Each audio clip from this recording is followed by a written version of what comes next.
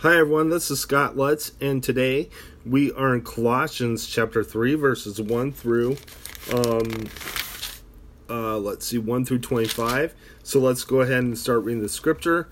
Rules for holy living. Since then, you have been raised with Christ. Set your hearts on things above, where Christ is seated at the right hand of God. Set your minds on things above, not on earthly things. For you did, and your life is now hidden with Christ in God. When Christ, who is your life, appears, then you also will appear with him in glory. Put to death, therefore, whatever belongs to your earthly nature: sexual immorality, impurity, lust, evil desires, and greed, which is adultery.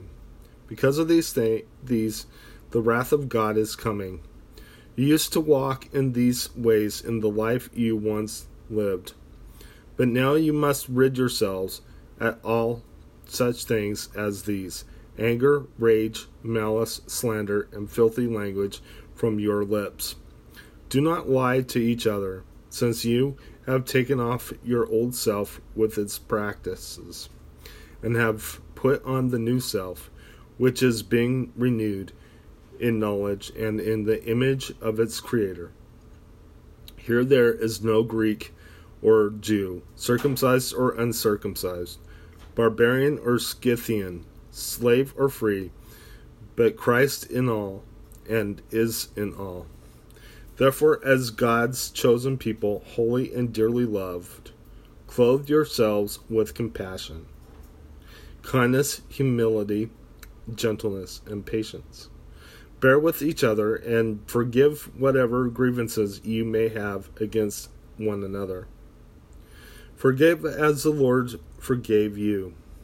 And over all these virtues put on love, which binds them all together in perfect unity. Let the peace of Christ rule in your hearts, since as members of one body you were called to peace. And be thankful. Let the word of Christ dwell in you richly, as you teach and admonish one another with all wisdom. And all you sing psalms, hymns, and spiritual songs with gratitude in your hearts to God. And whatever you do, whether in word or deed, do it all in the name of the Lord Jesus, giving thanks to God the Father through him. Rules for Christian households. Wives, submit to your husbands as is fitting in the Lord. Husbands, love your wives and do not be harsh with them. Children, obey your parents in everything, for this pleases the Lord. Fathers, do not embitter your children, or they will become discouraged. Slaves, obey your earthly masters in everything, and do it, not only when their eye is on you and to win their favor, but with sincerity of heart and reverence for the Lord. Whatever you do, work at it with all your heart, as working for the Lord, for men, since you know that you will receive an inheritance from the Lord as a reward. It is the Lord Christ you are serving. Anyone who does wrong will be repaid for his wrong, and there is no favoritism. Let's go ahead and close in prayer.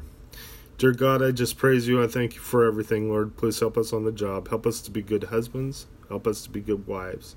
Help our children to understand your love. And Lord, help them to obey their parents. In Jesus' name, amen. God bless you. Have a good day.